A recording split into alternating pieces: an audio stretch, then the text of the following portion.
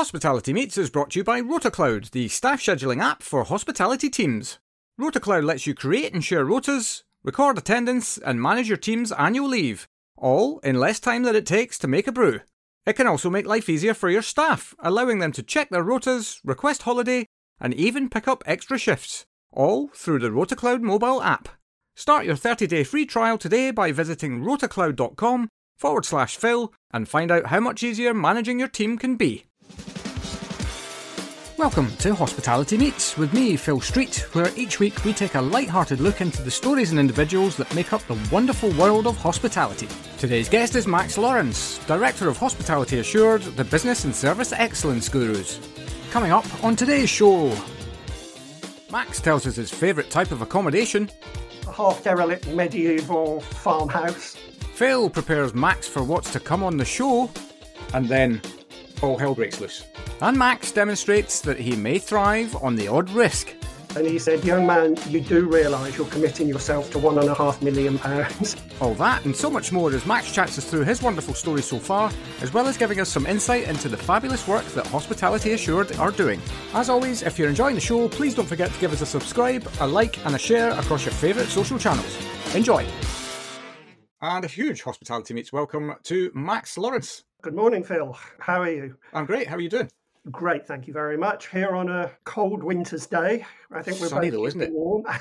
Yeah. Indeed. Well, I love winter when it's like this. When we get the sun comes out, it's dry, and it's just freezing cold. I quite like the crispness of that in the morning. Yep, I'm totally with you. It's those long, grey, dark days that really weigh down on you, I think. Yes, indeed. Anyway, here we are.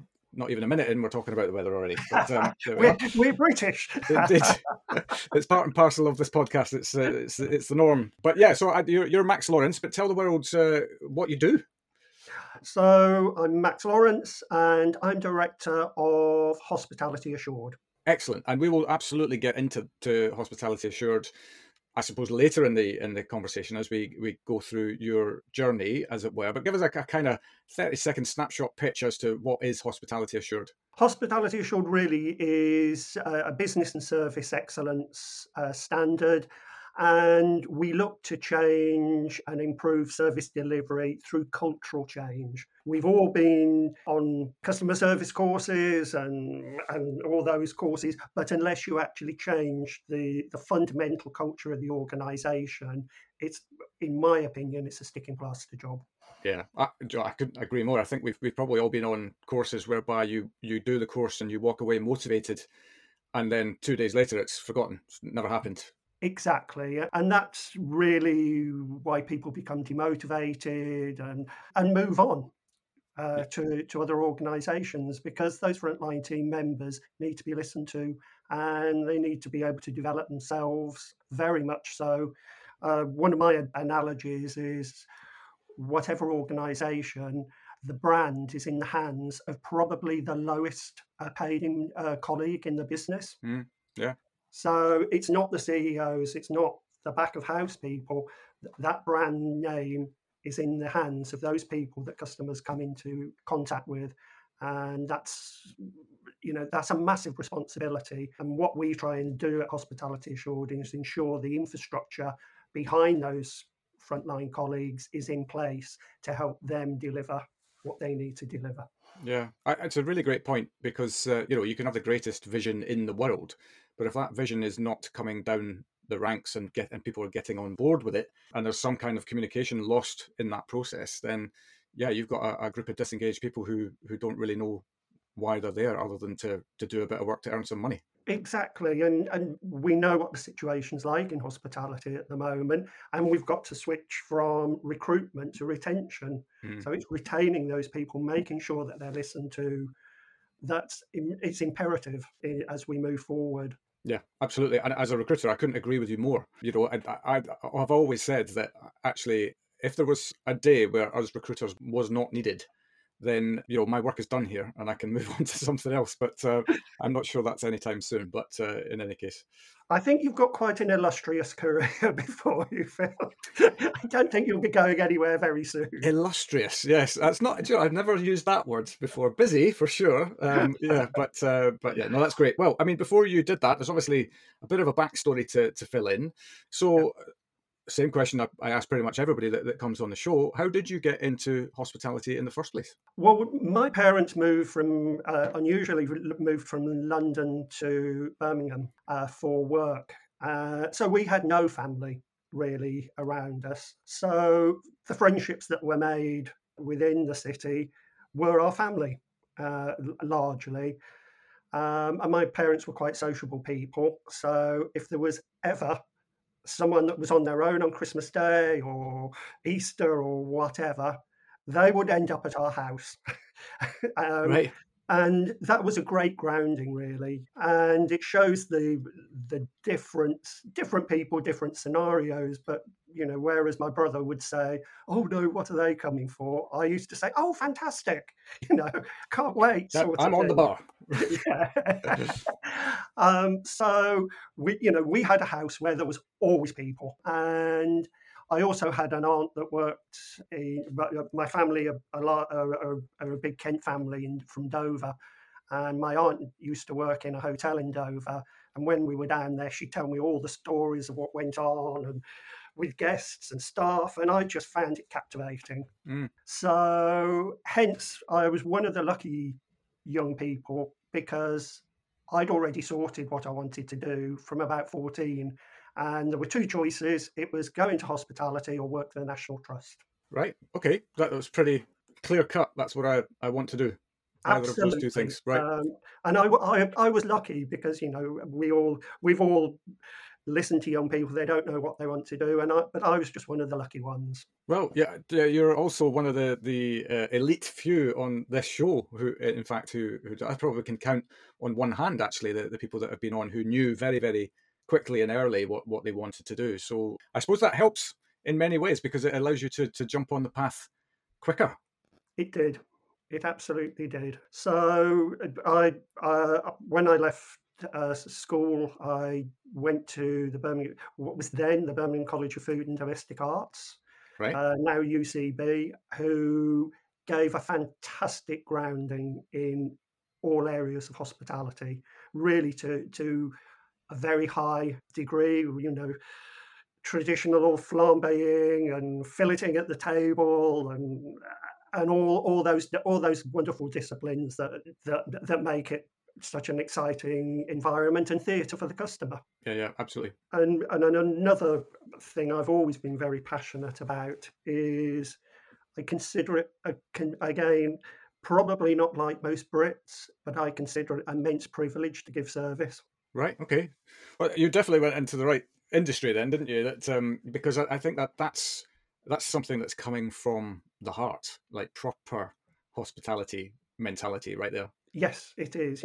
When someone comes to you or your business with a life event, the decision process selects your business, and that takes a long time. People research, they look, they have conversations, and that process, when you come out as the preferred provider, they're handing you that baton to create a memory that's going to last them a lifetime. And what a privilege is that? No, I could not agree with you more. And that, I mean, the ability to make people feel special in their moments where they want to feel special is one of the greatest skills I think that exists on the planet. Absolutely, and as I say, that real moment where people come to you and they'll look back on that event, that birthday, that anniversary, that wedding, for the rest of their days on earth, and they've given you the opportunity to create that memory. And as I say, I probably am one of the few of the we're getting better at it. We are getting better at it, but the Brits are not renowned for a service culture. Yeah, well, that's I suppose one of the reasons why this podcast exists is to try and showcase to the world that actually what you might have learned about this industry is not strictly true. Mm. But equally, there still has to be something, I think, that comes from within. You can see all of the wonderful benefits and what a life this industry can give you, but still, there's got to be something within you that wants to put yourself in that environment and put yourself in the situation where you have the opportunity to give these people these wonderful experiences. You're quite right there, Phil. And let's be honest, it's hard work. Yeah. And if you're looking at the amount of work you want to do when you start a career, hospitality is definitely not at the top of the list, because you have to live and breathe the industry. Absolutely. So you went to college. How did it progress from there? Well, again, I got my sights fixed on joining Holiday Inns. I knew who I wanted to work for. They've been in the country for a few years. They were still doing their rollout program, and it was still the Memphis-based Holiday Inn Incorporation. Right. It was an exciting prospect because it was an American organization. It was very American driven. And I did a lot of research on different management training programs. But the aim of the Holiday Inn program was to learn every job in every department. It was as simple as that. Right. And that really appealed to me, because my ultimate goal was always to open a small hotel of my own. And I thought, right, if I learn every job in every department, I'm getting well on the way. Yeah, plus I suppose it would also give you insight into actually the thing of all of these things that actually excites you the most, because you with the best will in the world, there's usually an area of specialism that you then would go after. That's right. So I started in the restaurant, and again we talk about the industry being heavily influenced by people from overseas. But back in those days, I was the only English person in the restaurant. Really? Right. It was solely Italian. Right. And Wow.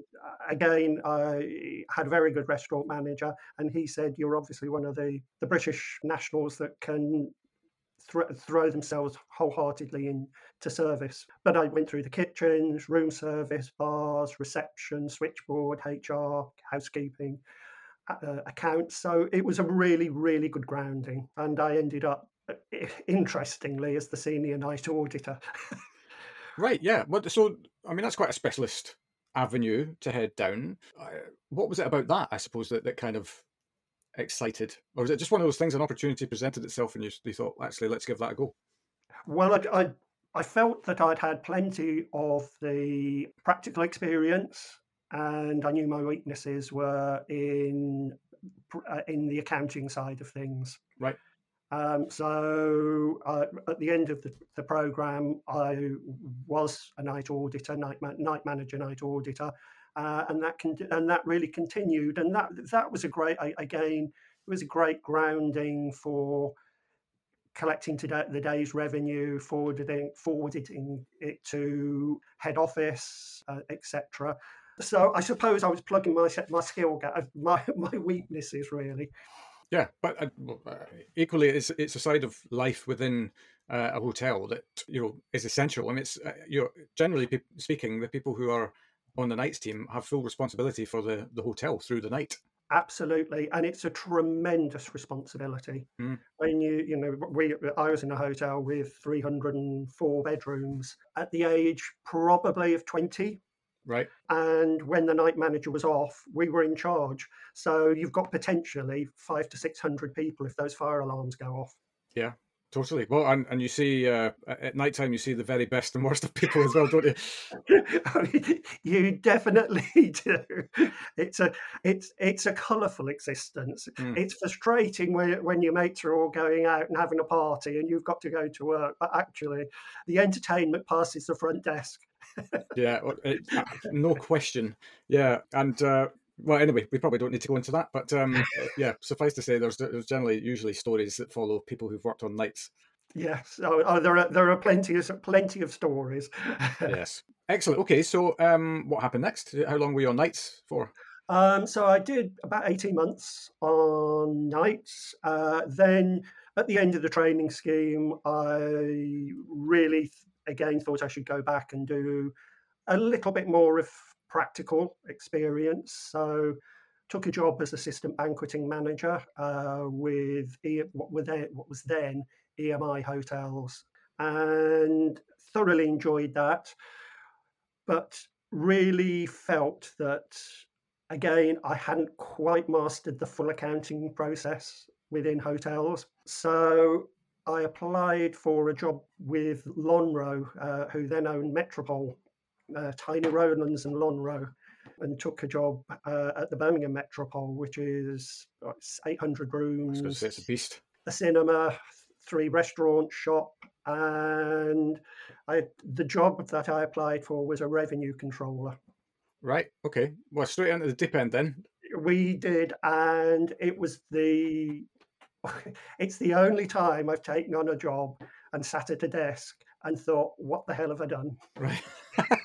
Because I don't understand a thing that's going on. Right. Yeah. But well, I suppose in some ways, as long as somebody's willing to take the chance on you in that environment, and you've got the willingness to learn, then these moments can be the making of you. That's quite true. It was a massive leap of faith by my boss, David Watson. But he was a hotel individual through and through, and he obviously spotted something. And I then worked with the revenue team and learned practically everything I needed to know about the accounting side, and taking previous days' figures, making sense of them, doing audits and all that type of thing. And it was a fascinating role because we touched every department. So we did the auditing in the restaurants, the kitchen, the shop, the cinema, reception, the bars. Quite a lot of transactions. It's a lot of transactions. Yeah. And it's a lot of people. So you practically knew everyone. Yeah, absolutely. And was this still? Did you still have this very clear objective in your head at this point in time that I still want to have my own place? And so actually understanding the accounts is massively important as an entrepreneur in any kind of environment. Obviously, you're probably a few steps away from that yet, but was that decision to really focus on the accounts driven by that motivation? Absolutely, it was. Right. Because I was always terrible at maths at school. Right. It really wasn't my strong point. And I knew that if I was going to run a business, I had to get this under my belt. I had to understand what was going on. Yeah, you highlight something really important there, I think, in the sense that the learning environment at school is not for everyone. But actually, if you put yourself into a position whereby you know what your objective is, and you know that in order to get to that objective, I need to fill in these blanks along the way, it transforms probably the excitement to learn and the ability to learn, because you're doing it because you've got a very clear objective. When you're learning maths at school, it's very generalist in that respect, and unless you've got a very clear vision that you want to go and work in finance or the financial services sector or whatever, it's kind of like, well, why do I need this? Why do I need to understand the intricacies of mathematics? But actually, when you then put that into the live working environment, whereby it makes sense as to, well, I need to understand the even if it's only loosely at this stage, the P&L of the business and where the revenue is coming from and how we control that and how it all intertwines into itself, and that's how we then produce reports and so on and so forth. It's a very, very different learning experience. It is, and again, you've hit the nail on the head, because I can remember sitting at my desk at school and being taught algebra and pie charts and all this type of thing, and I'm thinking I'd rather learn how to work my tax out. Indeed, yeah. Yeah, but well, that's probably a conversation for a different podcast. But the life skills that are associated with these subjects are a different ball game altogether, aren't they? I mean, yes, algebra and trigonometry and all of these things, I don't think I've utilized any of these things since I left school. But nevertheless, some of the basics that come with maths can then be applied to a lot of different elements to your life, and not just your career. But anyway, as I say, that's a different podcast discussion probably. But yeah, so you're in as a revenue controller. How long were you doing that for, and what happened next? I was revenue controller for about 4 years. Felt that actually I understand this now, and I've got this skill under my belt. And then really, I thought, right, I need to do some European experience. Oh, And interesting. I always retained my contacts within Holiday Inn. And the brand was rolling out in Switzerland. And they did a partnership with Movenpick, a Swiss company. Yeah. And I was offered the job of managing the food and beverage at Zurich Airport. Right. Well, Um, that's a different ball game altogether. It was. I've jostled between accounting and practical skills right the way through my career, really. Right. And this was really putting the Americanizations of Holiday Inn into a traditional Swiss environment, which was fascinating. Fascinating. I'm reading as a code word for challenging. Yes, it was. and also learning a new language. Mm. Which, Yeah. which I thought I knew the basics of, but what they call Schweizerdeutsch, the Swiss German, is very different from German. Right. So again, once again, I ended up taking a job and being totally perplexed for the first few months, trying to work out what was going on. What are these people saying to me? God, I mean, there's a lot to unpack there actually, because one, you've transferred back into, I suppose, a live, practical environment. 2, different country. 3, an airport hotel. 4, now leading F&B as well. And the thing about airport hotels as well, I guess, is that they can be incredibly quiet, and then all hell breaks loose. Absolutely. At the flick of a switch, Yeah, it can change with an aircraft breakdown or whatever. As you say, you can go from low occupancy to full occupancy within half an hour. Yeah. And that's all hands on deck. Yeah, absolutely. Yeah, so you were F&B manager? Yes. Is that, yeah. So I suppose now in leadership position as well. So, and what age would you have been at this point, Max? About 22. Okay, 23. So still quite young. Yes, yeah. In that respect. And it was at this stage that I had a letter out of the blue from my boss, who I'd left at Metropole, to offer me his job as he was moving on to group.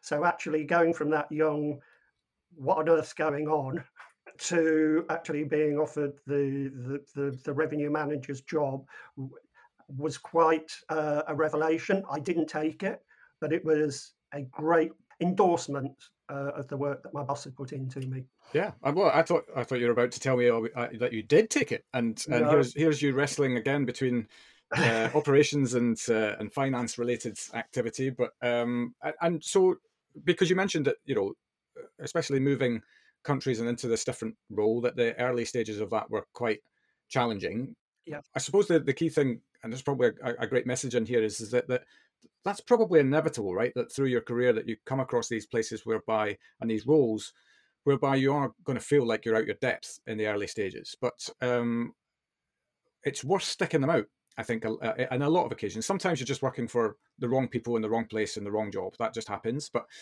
what made you stick it out, I suppose, rather than taking what appears to be the easier option, which is go back to the safety net of something that you were very well immersed in before this? Really, because I knew that I needed European experience. Right. Okay. At the time, Switzerland was vying with France, if you like, as the epitome of the culinary world. Right. And I knew that I'd got to have, for my CV, I'd got to have that European experience.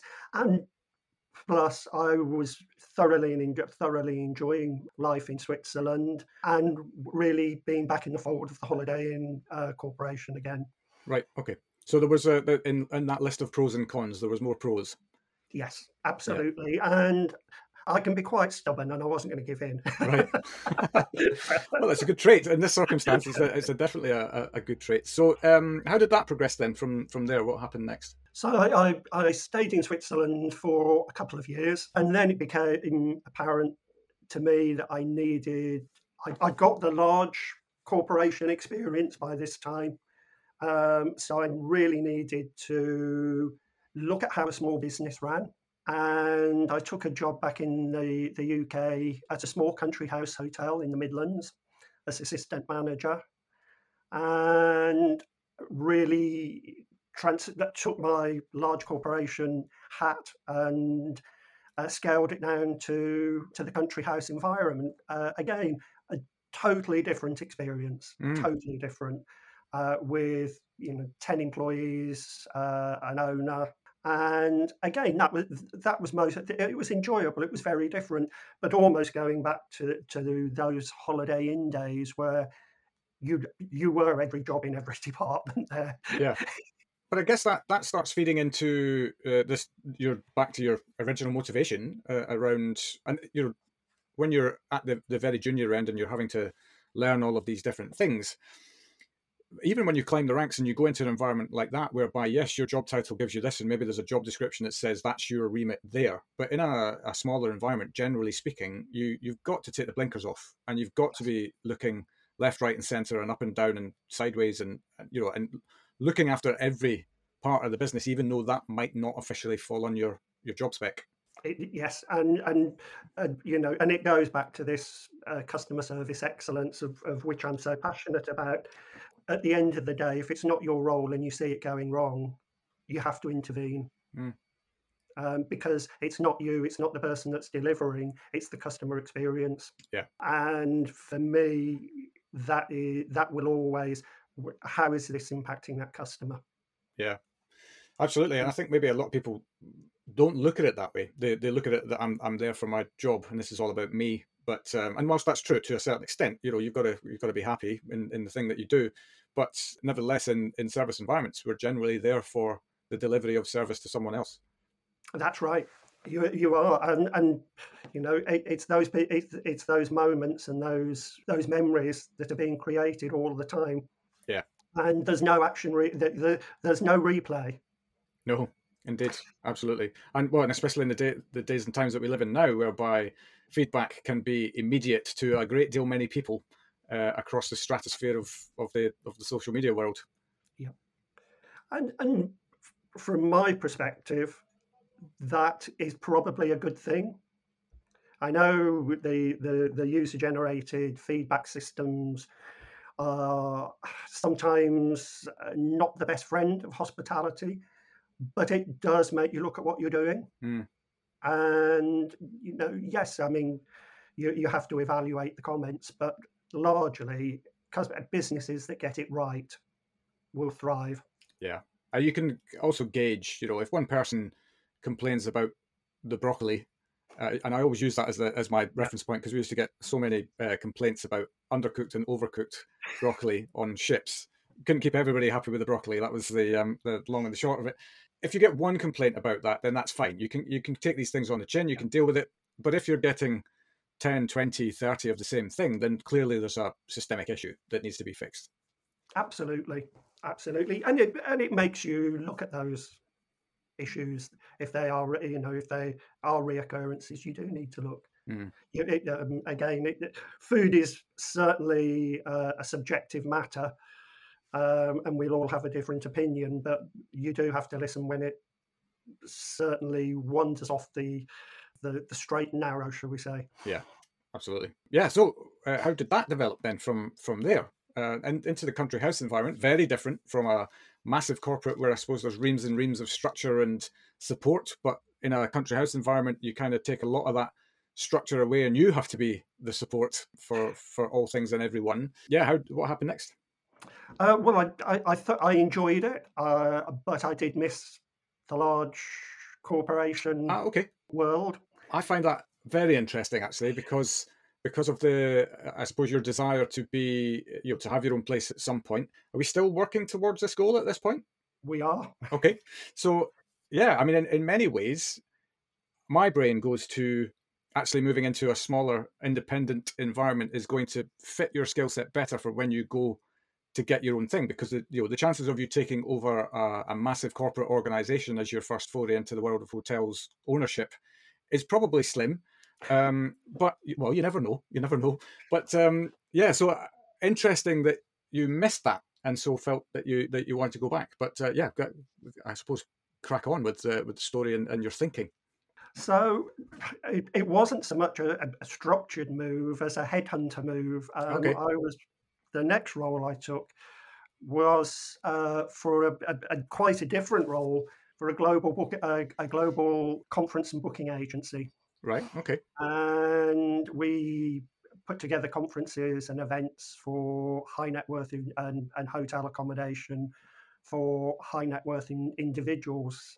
And that was great because the experience that I got, you could identify decent hotels, you got lots of networks, and it was a very different. Again, this was very much, if you like, more of a marketing and crafting personal experiences role, and it was great. We had a great team there. And that gave me, if you like, exposure to lots of different styles of businesses and hotels and different rankings and where people would fit in the overall scheme of things. But again, it goes back to fundamentally providing an outstanding service for the client that you're looking after. Mm. And again, creating those memories.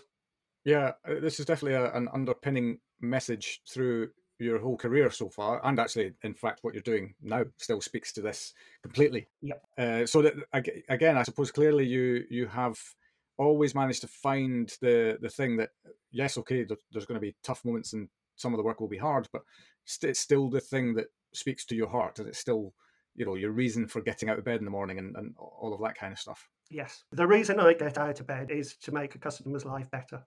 Yeah, I like that. That's going on a t-shirt for sure. That's kind of like there's the marketing tagline for hospitality right there. It may sound cheesy, but to me, it's the most important thing. Yeah. And it's this dedication to service, and I will go back to the Birmingham College of Food mantra, and it was service before self. Right.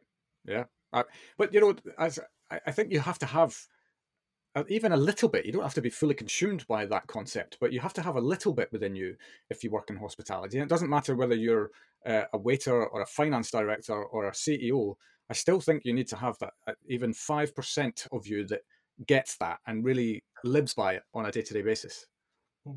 So, and I stayed there for a couple of years, and I'd worked with a lady there whose husband was in West Midlands Police, and she developed a stepping plate, a forensic stepping plate. And whereas the stepping plates traditionally used at a scene of crime were metal, so they were heavy, you couldn't see through them, and she had a light bulb moment as these were being put down at crime scenes. Why, if there's evidence under there, we can't see it. So she started, and it was a very long process for her of developing a see-through stepping plate from various materials. And of course, these stepping plates had to take the weight of people, and so they had to be robust. And there were a lot of challenges. It took her a long time, but eventually she got recognised with an MBE for her services. Services to stepping plates. So this is a lady I worked alongside. Strangely enough, we were at a traffic island outside the NEC, and we both pulled up alongside each other, having not seen each other for, I don't know, 2 years or so. And she just wound the window down and she said, "I want you, call me." Okay, job interview done. So I had the call, and she was she'd now established a company with offices in Perth in Australia and in the UK, and she was obviously selling stepping plates, scene of crime stepping plates, and all sorts of forensic paraphernalia, and also doing dark web tech, looking at, for criminals and this type of thing. And I thought, what on earth is this going to be? But she was looking for a role, really, because they were going international. She was looking for someone to lead the hospitality role for the British embassies across the world. Right. So when they were rolling these out to a new country, the British Embassy would host. So I would manage the hosting of the and the liaison, and also the hospitality of people coming to the UK to look at these stepping plates and the forensics, etc. So hence you would they're not obvious bedmates, forensics and hospitality, No. but it Well, worked. hospitality is everywhere, it seems. Yeah. Body bags and everywhere. God, yeah. Geez, I don't think I would ever have expected to hear these things in the same sentence when I conceptualized this podcast. But no, I mean, I suppose it's at the heart of that. If you take away the forensic element and actually just look at the business element, where again, ultimately, she's selling a product / service to people, to other businesses, then you need to consider the guest journey, the customer journey on that whole process as well, don't you? Absolutely, and as we'll touch on later with Hospitality Assured, that's a massive part. Hospitality is everywhere. Hmm. And I spent a really great 5 years with them, but again, I needed to get my own business. I took a lease on a restaurant in Stratford upon Avon. Oh wow! Okay, so here we are. This is the moment. This is the I'm going in with 2 feet now. That's right, and it was probably about late 20s, early 30s at this point. And I can remember the solicitor sitting me down as we were about to sign the lease. And he said, "Young man, you do realise you're committing yourself to £1.5 million in this lease, don't you?" And So did you realise you were doing that, or until that moment? Yes, I did. Okay. I did. But it was a massive gulp. Yeah. As that signature went onto the paper, and really crafted from a business plan, concept, and everything, an all day brasserie and French patisserie. Right. And I was looking for quality because that's, as you know, the career suggests, that's what I've always been looking for. So we did a lot of work, and we ended up having a partnership with Jenny Blanc, which is Raymond's first wife. Right. And Maison Blanc was the patisserie side of the business, and it had been a divorce settlement. So we launched Benson's in Stratford upon Avon, which was, as I say, all day brasserie, baguettes, patisserie, etc. And one of my other passions then became French patisserie. I can't imagine why. It's not something to get passionate about very easily once you've had a couple. And we had a fantastic team there. We really did. It was a very international team, French, Italian, Australian. We had colleagues from all over the world, and we were all very young, really, Right. or quite young, but it worked. And I was Thankfully.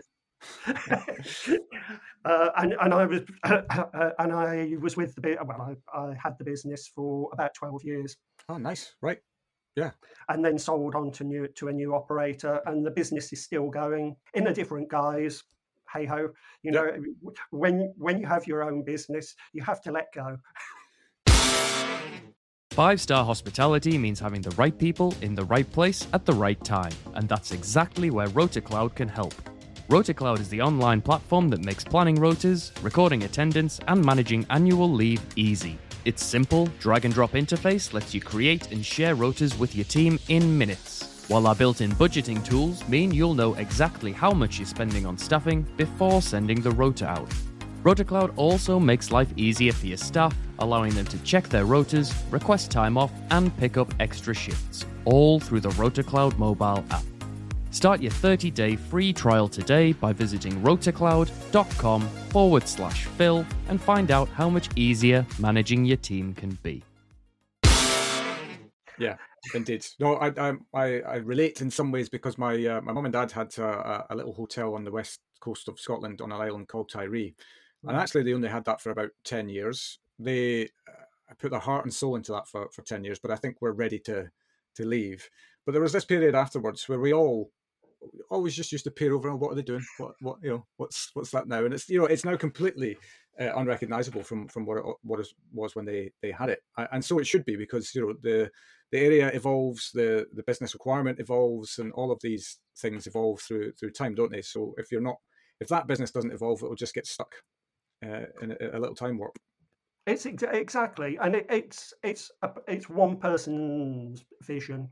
Yeah. And what is someone else's, your vision isn't necessarily how someone else sees it. So one of the disciplines now is when I've stepped aside from a business, is don't look back. Yeah, absolutely. So where does that take us up to, Max? How old were you when you sold the business? I was probably in my early 40s then. Right. Okay.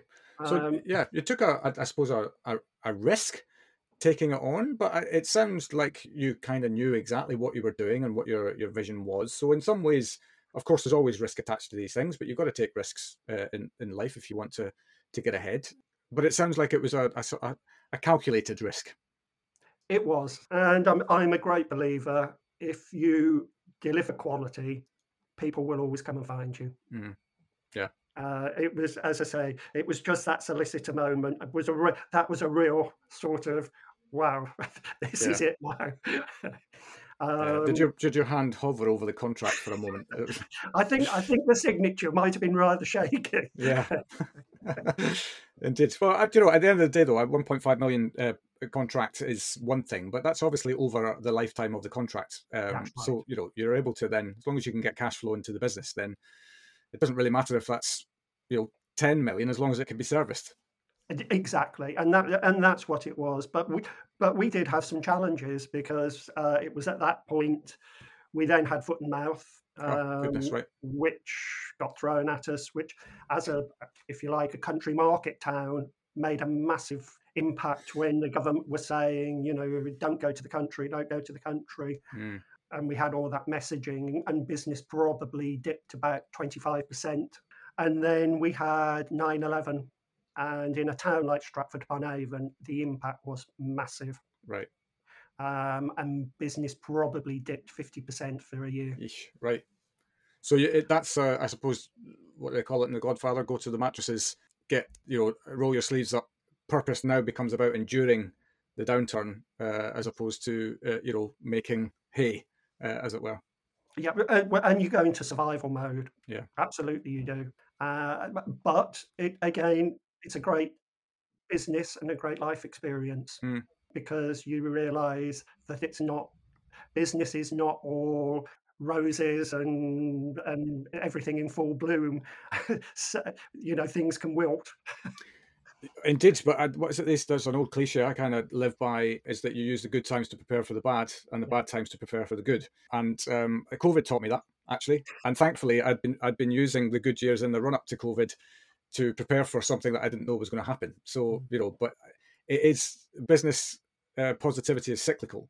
So nothing good lasts forever, and nothing bad lasts forever. So, but it's about your ability to endure the bad. I think is ultimately where you can win in business in the end. Although there's probably days where you think, God, what am I doing? And how am I going to survive? Yeah, indeed. But you have to have the resilience to actually stand those, and you do. Yeah, you do find inner resilience, because it's not just you; it's your team. But I think this is a really important message, because this is a podcast that exists to shine a light on the great and good, but it's not naive enough to understand that everything is always perfect in every single moment of life. There's always downturns, but it's how we unite together to get past these downturns. I think is the key element for me as to how we win as an industry. Yes, yeah, I agree completely. And then after that, there was still this nagging. I still haven't achieved that small hotel, and I'd always had a vision for it to be in the West Country, right? And an opportunity, a rather strange opportunity, because it was working with the National Trust, which was going back all those years to the start of my career. Yeah. It was the marriage of both of those. And they had a project on the Somerset Devon border where they'd taken a medieval house and renovated it, but the project had run out of money. Right. And they were looking for somebody to finish the project and take the business on. So the next part of it saw me trundling down to the West Country to a half derelict medieval farmhouse. I mean, that sounds like a money pit to me. It was rather. Right. But I knew it would work. Right. Because I'd been storing up all these thoughts and all these. Well, when I do it, I shall do it like this type of thing. Yeah. And obviously, for me, as I'm sure for you, sort of staying in hotels, going to restaurants is as much as a hobby as it is a profession. Yeah. And we all say, don't we? Oh, well, I would do it like this, and I would do it like this, and that was my opportunity to really put my to do that. And it took 18 months. It was a 1.5-year project to get open. Right. Although that's a long time without revenue. It was, and it was supposed to be a 12-month project. And all the marketing, etc., was all planned for 12 months. But like all these things, they always take longer than you think. They always seem to, don't they? We got open for Mother's Day, and we were hammered. Right. Hammered in terms of busyness, not through alcohol. But it really gave the opportunity to really put those thoughts that I'd had all these years into perspective. You know, we would send a guest a pre-inquiry form when they made a reservation, why they were visiting, what their hobbies were. We had minibars in the rooms, and I've always hated minibar charges because you actually, you think, oh, shall I have a G&T or shall I have a bottle of wine? And then you look at the price and you think, not a good plan. And I wanted people to come away and take that away from it. So yes, there was a minibar, and we used to ask them whether they like red wine, white wine, what their favourite juices, mixers were, and we would stock the minibar with all their preferred brands and choices, and it was included in the room rate. Right. Yeah, sounds like such a simple philosophy, but actually I can see how that adds value to the guest experience. And again, we knew their hobbies, okay, whether they were garden, foodies, whatever. So then we could tailor the magazines in the room to their hobbies. Right. Nice. So it was all these nuances that we could do, even to the fact on when they checked out, we would clean their windscreen on the day of checkout. Gardener would clean the windscreen. Yeah, but you're just leaving a good impression, aren't you? And put a little card on wishing them a safe journey, and a little bag on the car door handle with sweets and water for the journey. Nice. It's not rocket science, and it's not difficult. Yeah, and not ultimately that expensive. No. And you're adding. You're just everybody talks about the fact that always make sure you get your breakfast right, your breakfast offer right, because it's generally the last experience that people have, or last food experience that they'll have in your premises. But actually, you've taken that to the actual last experience of them being in our contact. This is what's going to happen. So what can we do to make that experience interesting and different, and get them leaving on a high? You've hit the nail on the head there. And on our TripAdvisor review, the one thing that nearly every review mentioned was that last moment, that, oh, well, they even cleaned the windscreen for us. Yeah. Because I suppose historically it's, checkout at desk, was everything okay? Yeah, lovely, thanks very much, see you another time. The feeling is well, we've got your money now anyway, so just go, let's get the room turned over and get somebody else in. But actually what you've done is that you've already checked out with us, but we've loved having you here, and we're going to just show you a little bit of love before you head off. That's it. That's it. And you know, all the research shows that those last, as you say, the breakfast, those last departing minutes are the most important. We just took it a step further, and it just proves the fact that those last minutes are vitally important. Because that's where the TripAdvisor reviews and the feedback that we had. Yes, they mentioned the minibars. Yes, they mentioned the magazines in the room. But the most frequent and probably the cheapest thing to do was that windscreen cleaning. Yeah, incredible, isn't it? But yeah. So how long did you have that business for? 7 years. Okay. Is that 7 years from purchase or 7 years from opening? 7 years from opening. Right. So, as I say, we had a great relationship with the National Trust because it was a lease from the trust, and you know, it was a considerably successful business.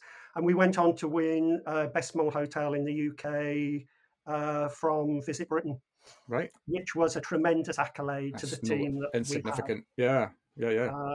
And really, after that, you think, what next? Well, because you've achieved that original goal now, right? You've done it. Tick. So yeah, how do you reinvent? What's next? And I'd always be, right from my days with Holiday Inn, I was always fascinated by consistency. How do you deliver a product consistently across the globe to a brand standard?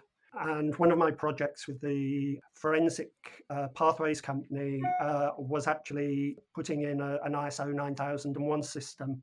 So again, we're looking at how you deliver consistent quality. And the Institute of Hospitality had their Hospitality Assured standard, which was really, the concept was to deliver professionalism and quality to the industry. So I thought, well, let's give this a go. And this was before we'd sold the hotel, but still working alongside. So I was offered a role as a self-employed assessor, and that entailed going through some assessment qualifications, etc., and working as part of a team to deliver to the industry the quality standard. And that's really taken me to my role now, where I'm director, and we've seen. We touched on it earlier about hospitality is everywhere, because when I first started, it was very much a product where it was the traditional hospitality. So hotels, restaurants, conference centres, and the biggest growth markets that we have now are in facilities management, care homes, and universities. Right. Well, I can understand care homes because we're of the boomer generation now, right? We're hitting that kind of age category, I guess, where that might become more prevalent. But the other two, that's really interesting. Actually, I wouldn't necessarily have thought that. Well, universities are realising they've got customers, not students. Right. Well, I mean, students are paying enough for the service of being educated, aren't they? Really. Exactly, and they're developing these food concepts, but their competitors are the high street. Yeah. And if they don't get it right on campus, then the students will migrate to the high street. Yeah.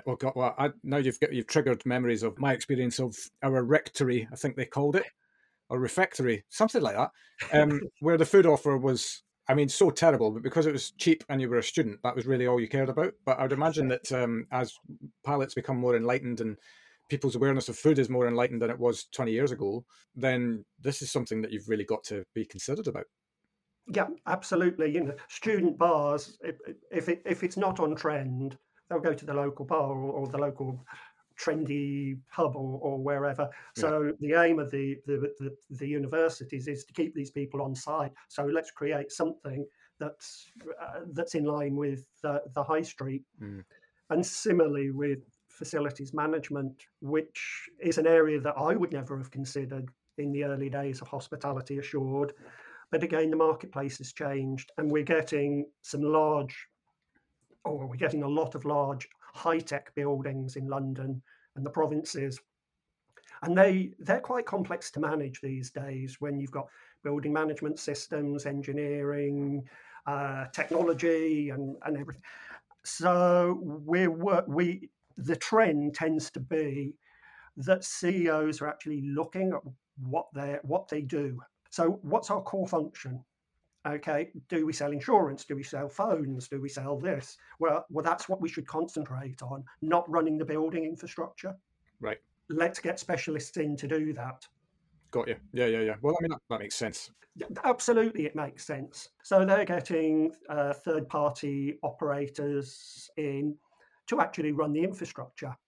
And these are quite high-profile businesses. Well, they're very high-profile businesses. And the deals that are done in those buildings run into multi-million pounds. Indeed, yeah. So going back to those early conversations that we had, everyone that walks through their door needs a world-class welcome. Yeah. They've flown in from wherever, Australia, Abu Dhabi, wherever.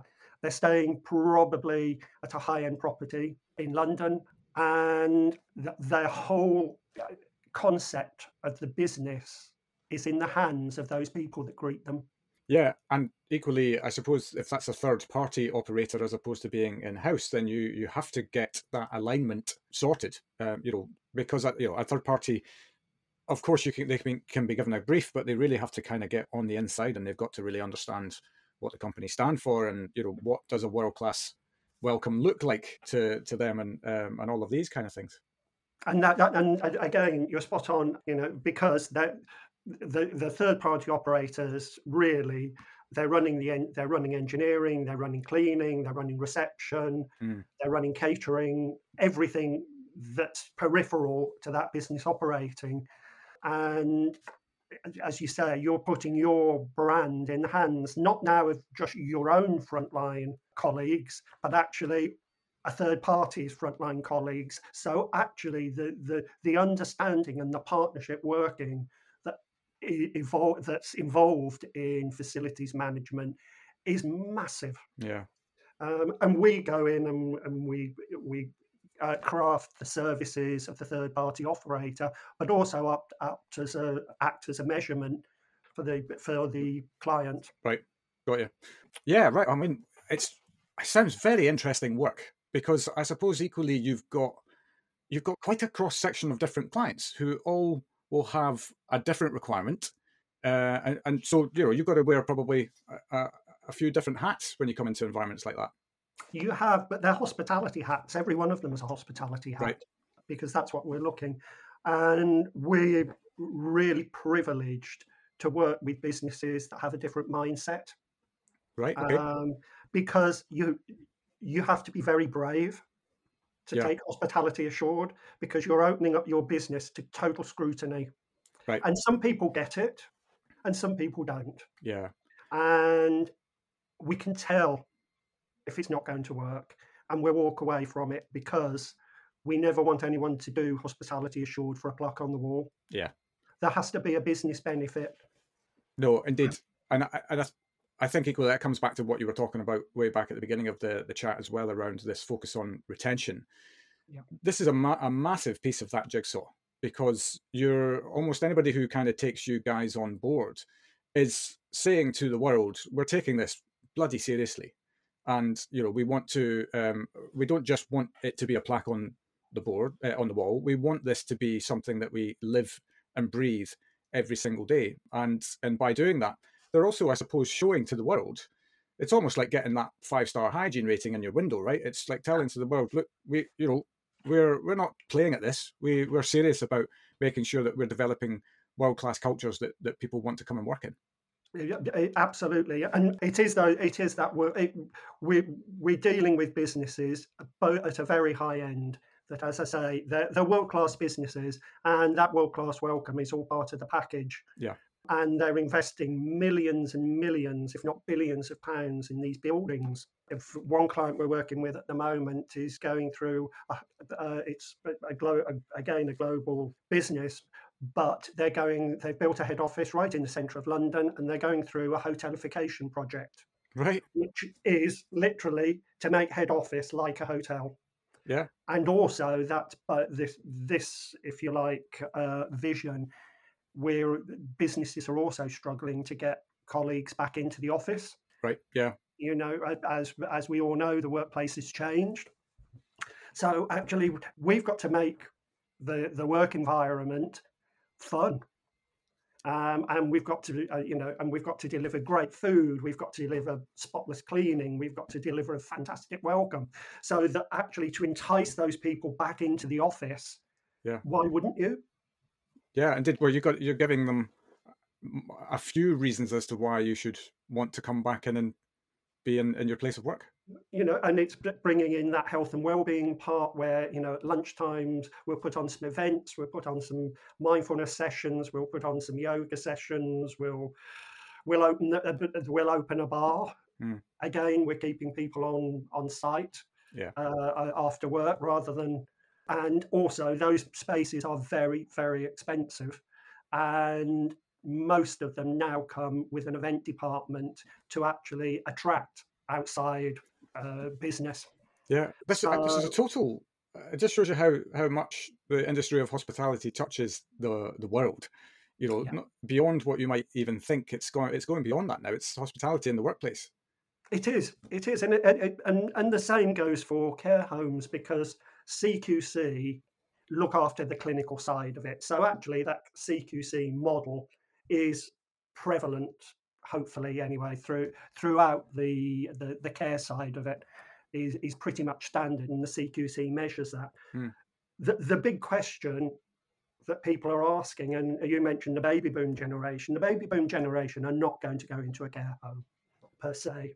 Right. Okay. They are looking for more of a lifestyle experience. Right. So they're the hospitality side of it. Okay, well, what's the food like? Some of them are now coming with pools and gyms. Most of the ones that we work with now have got coffee shops within them, and you know, you may have seen it in the press. Probably about 12 months ago, the first care home has got an AA rosette. Now, who'd have thought that? Yeah, no. So we're switching this care home vision to hotels with permanent residents. Well, that's ultimately what they are. Well, yes, they are. That's exactly it. And the selling point for the care home community, it isn't going to be the care. Yes, the care has got to be important, but that's pretty much governed by CQC. It's what's life going to be like there for my mum and my dad? Yeah, no, indeed.